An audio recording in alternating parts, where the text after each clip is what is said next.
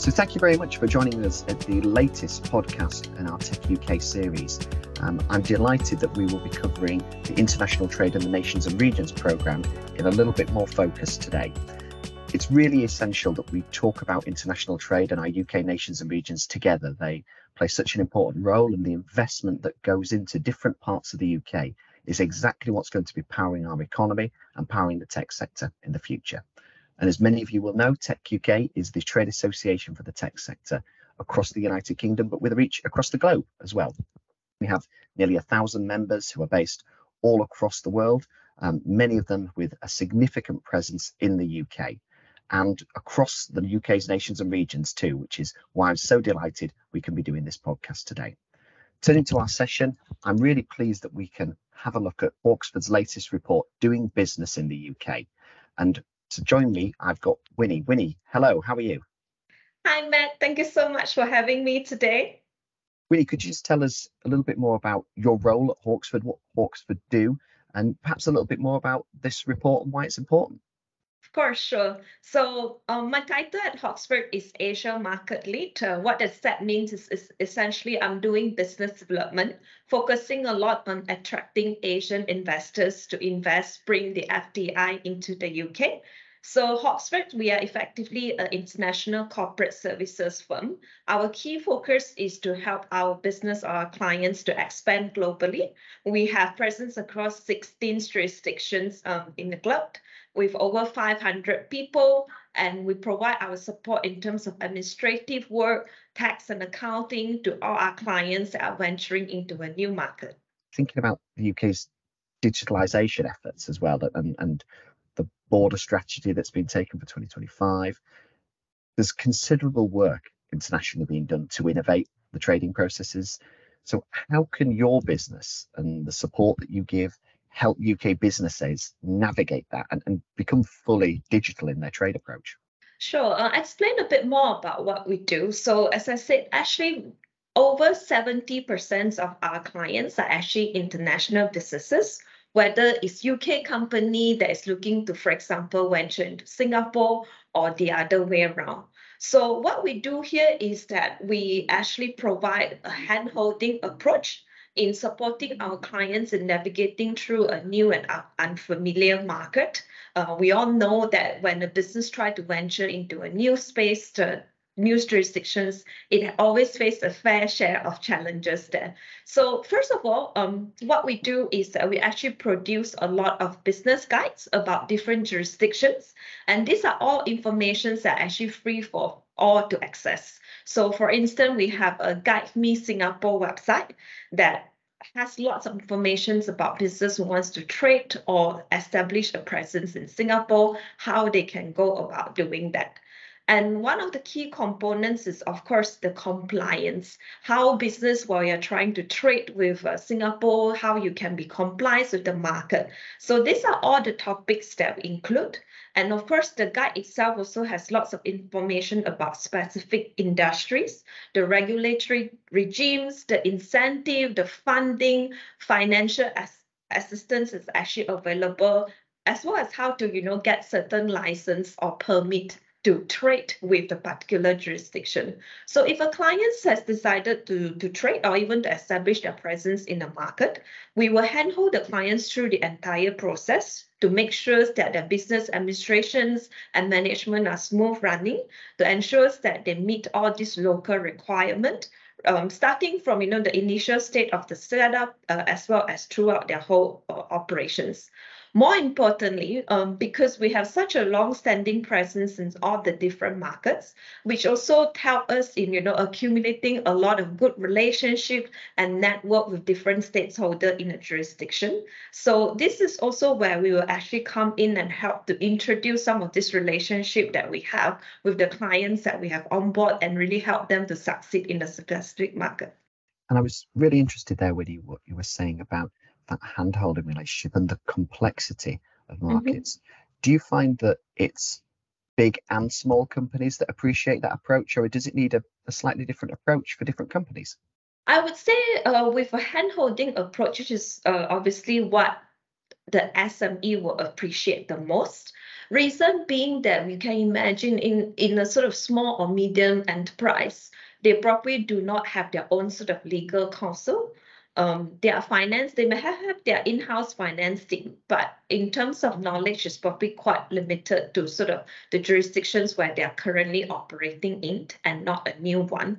So the hand-holding approach is usually much appreciated by our clients who come from FME size. Of course, for large corporations, the support that they appreciate is slightly different. They may not need sort of as that much of a hand-holding per se. Having said that, when they go into a new market, usually large corporates will have a kind of a decent size of operations in the market as well. And sourcing for talent, whether it's HR person, finance person is always challenging, but as a business, they will want to go into sort of doing business as soon as possible.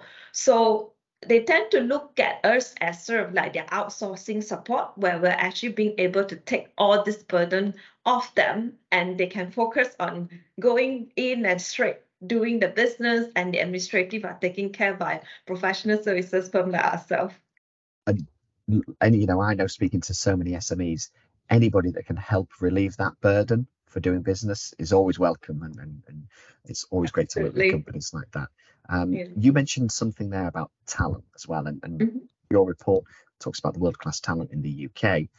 But I know, looking at techUK's tech plan, we talked about the cost towards high potential individual and graduate visas, and so, you know, that's a significant impact, and it can be really difficult for some companies, particularly early stage ventures, to develop the technical skills they need to grow their business.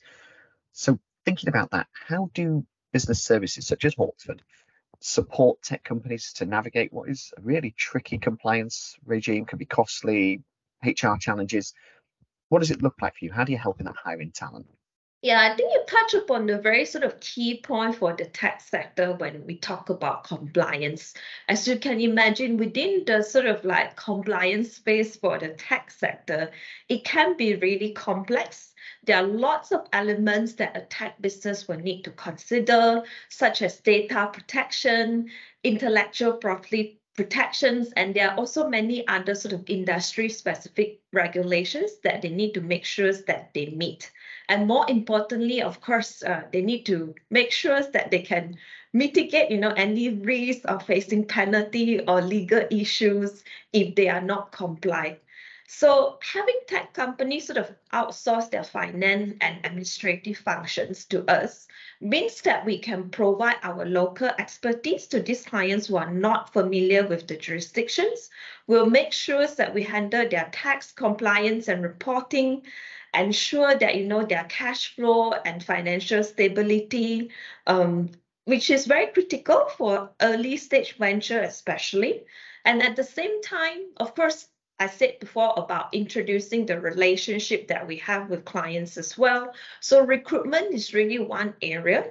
We work very closely with different types of recruitment agencies and other service providers that can actually help our clients when it's come to talent acquisitions in a new market. And we will take care of sort of the payroll management and employment contract for them as well, because again, I think labor law in each country is so different. When you are venturing into a new market, you might have completely no clue about how things look like. It's just similar to sort of international businesses that come to the UK as well. Often when I speak to them about national insurance contribution, the response that I have is they will ask me, what is that? It's not something that I'm familiar with. So I think in today's world, a lot of businesses choose to outsource all this administrative function because they find that it is sort of more cost effective to do it this way.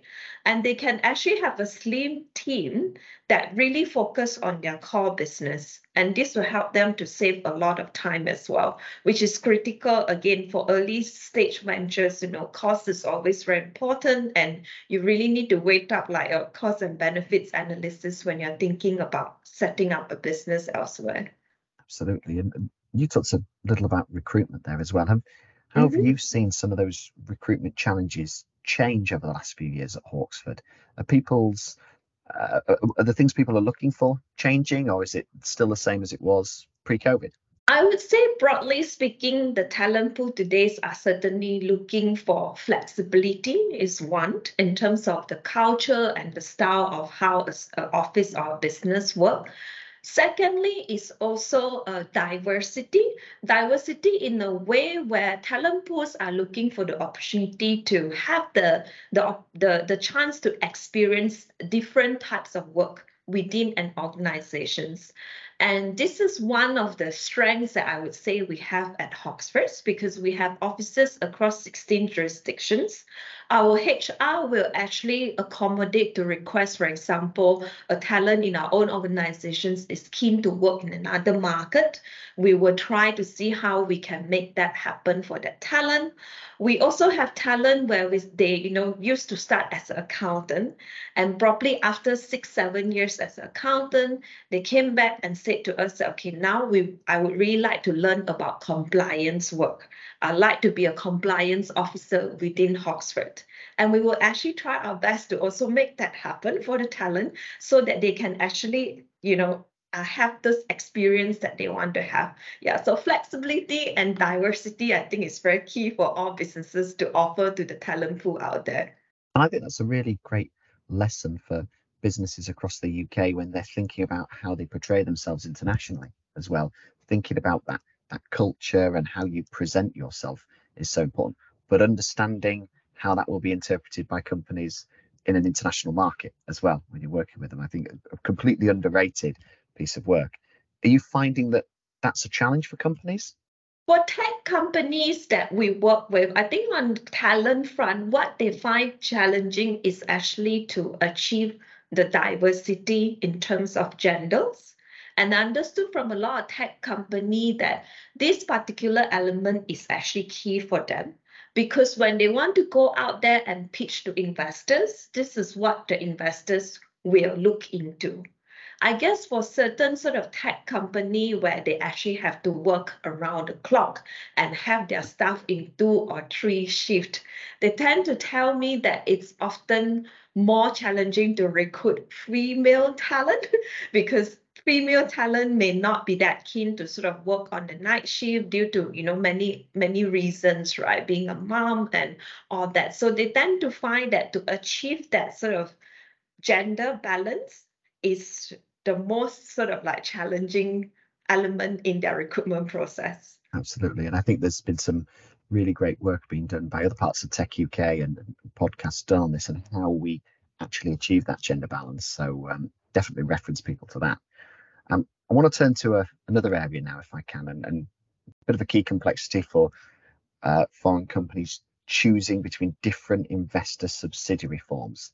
Now, I find this confusing and I work within tech day in, day out, but you've got limited companies, branch, limited liability partnerships, limited partnerships. How do companies go about navigating that? Yeah, so indeed, there are many different ways on how the tech business can start their presence in the market. I would say there are sort of like 5 key aspects that this foreign company need to think about when they're starting in the UK. The first one is about the legal structure. So each structure has its own legal and financial implications, such as the liability, the taxations, and regulatory requirement. So for example, if a foreign fintech company want to establish in the UK, the first choice that they might go to is actually a representative office first. And that is because for a fintech firm, they may need to apply for license from the FCA before they can actually go into trading. So a rep office is a more suitable choice in that sense. The second element is thinking about the liability and risk.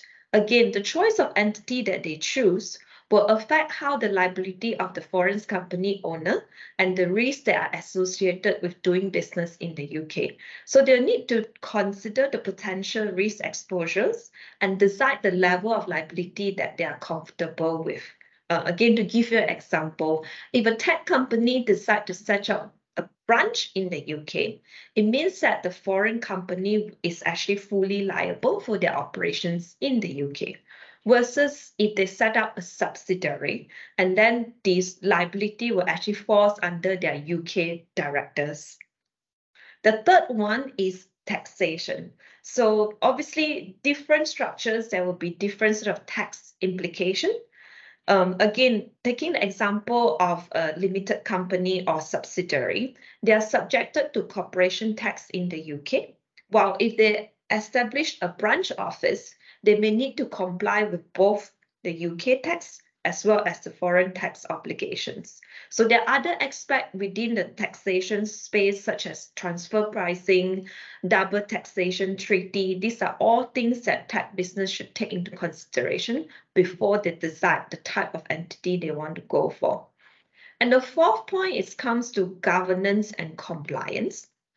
So of course, there are different administrative and compliance responsibility. So for foreign company who is thinking about establishing here, they clearly need to evaluate their ability in terms of how they can fulfill these requirements and to ensure that sufficient resources allocated there as well.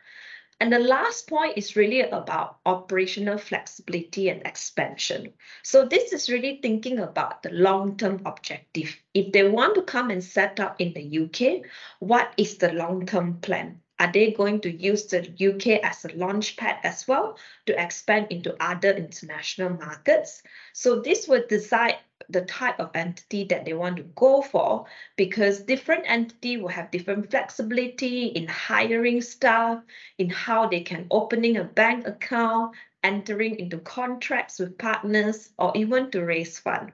I think you hit the nail on the head there. Even simple things like opening bank accounts can be really difficult, and Hawksford can help companies navigate that space when landing in the UK. When you mentioned there about the sort of taxation regime, do companies always understand it? You talked about national insurance before. We maybe take it for granted in the UK, understanding national insurance, but is it more complex than in other countries? Perhaps the taxation scheme in the UK. I wouldn't say that it's more complex. It's just different. For a lot of foreign investors who come here, for example, even for pension fund. So our pension fund here is 8% minimum. It can use the standard practice is 3% from employer, 5% from employee. And in many other different jurisdictions, the percentage is different.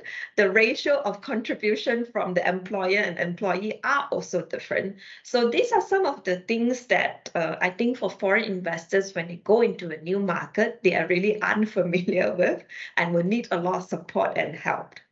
I couldn't agree more. And somebody who's turning to think of their pension, the older they get, more often now. So definitely companies need to be thinking about it, as do the individuals. And finally, then, thinking about within tech companies and the tech companies you support, are there any key lessons learned in how these companies set up and operate their business affairs within the UK market that you'd want to share? Definitely. I mean, we have worked with a lot of tech companies. Some of them come to us is because they have established in a market and then realized that they just face like a significant number of challenges and they need help from professional services firm. But I'll draw on sort of three key points that I think is really critical for tech businesses to consider. The first one is about choosing the appropriate legal entity structures that aligns with the business objective. We have seen many cases where our clients enter the UK market without carefully considering the right type of entity to set up. And later on, they actually face a lot of challenges, including opening bank account, hiring staff, that actually, stop them from being able to operate in this market. So knowing what is the right type of entity for short-term as well as your long-term goal, that's really important. The second point is really about being proactively engaging with government and be aware of all the different supports initiatives that the UK government can provide. I will always tell my clients UK is actually one of the most friendly place to do business because we are so welcoming towards foreign investors that want to come in, different sort of businesses from other parts of the world that want to come here and establish. So there are actually lots of different initiatives offered by the UK government to both our UK businesses here, but as well as foreign tech companies that wants to establish here. So this includes like support in area of funding, mentoring, supporting innovations. And often for foreign tech companies that enter the UK, they somehow tends to think that, oh, like whatever the UK government offers probably has nothing to do with me because I won't be entitled to go and apply for this type of incentive. And I would say this is actually a misperception because many of these incentives are actually meant for both the local company as well as foreign companies who are here in the UK. And the third point is really about prioritizing administrative and compliance responsibility. Of course, I understand that when a business venture into a new market, their key focus is really about how can I grow my business in the market, and they put lots of their energy and resource focusing on that part. But I always tell my clients here, look, UK is a very open and transparent place to do business. Our regulators to look after all the companies in the UK is Company House. And Company House actually has a database that's open for everybody to look at, to understand what a company is doing, and also to see a lot of their sort of compliance track record. So if let's say a company in the UK, you miss a deadline to submit a required document, for example, your year-end statements, this record is going to be shown on the Company House database that everyone can see. And often as a new business in the UK, imagine when I go out there, I try to reach out to a potential customer to sell my brand, to sell my services. The very least that this potential customer would do is probably to go to the Company House first to check if I'm a legitimate business, to look at, whether I've done all my administrative and compliance responsibility accordingly. And this is what really build your brand. So compliance is actually important because it helps to build your brand and the credibility as well. So definitely not to neglect the administrative responsibility in that sense. Is there an appeal for companies to get out of London? Are they seeing there's a difference, there's a reason to be in London, and then there's a reason to be in some of these other areas as well? Yeah, definitely. Actually, a lot of tech companies that we support, they are not only just in London. I think London will still remain as a very important place to do business. It's just because of, all the international audience that you get here in London. But I have seen a lot of tech companies that actually venture beyond London as well, because each of the regions or each of the pockets across the UK, it has its own strength. And depending on the subsector of this tech company, some of our clients choose to start in Midlands. That's just because of what they offer. The ecosystem in the Midlands is very comprehensive. Some actually choose to go to the Northern Powerhouse region because they feel like they can get the type of talent that they want from that particular region more easily and probably more cost effective as well. So I would say like it's not sort of like a one size fits all approach. Different sort of subsector, they have their own niche and they will actually look beyond London. And do you think that those areas can do more to work with Hawksford and others to make sure they're championing that and selling the benefits, not just to you, but to international audiences too? Yeah, 100%. We are actually very proactive when it's come to sort of our BD engagement. We will go out there to all the UK regions, work with sort of the regional promotional agency to really educate the international audience that we have the chance to engage with about what is the strengths of each of these different regions and how they can go about choosing where they want to set up in the UK. Absolutely. And many of those regions and those regional agencies work with techUK as well, and we're delighted to work with them. Winnie, thank you so much for your time. I know you've been traveling and we really appreciate in making the time to record this, to share that information, to talk about the report. We'll make sure that we link it into the description as well, so people can find out a little bit more about doing business in the UK and the great work that Hawksford's doing as well. Winnie, thank you so much for your time. My pleasure to join you today, Matt. Thank you so much.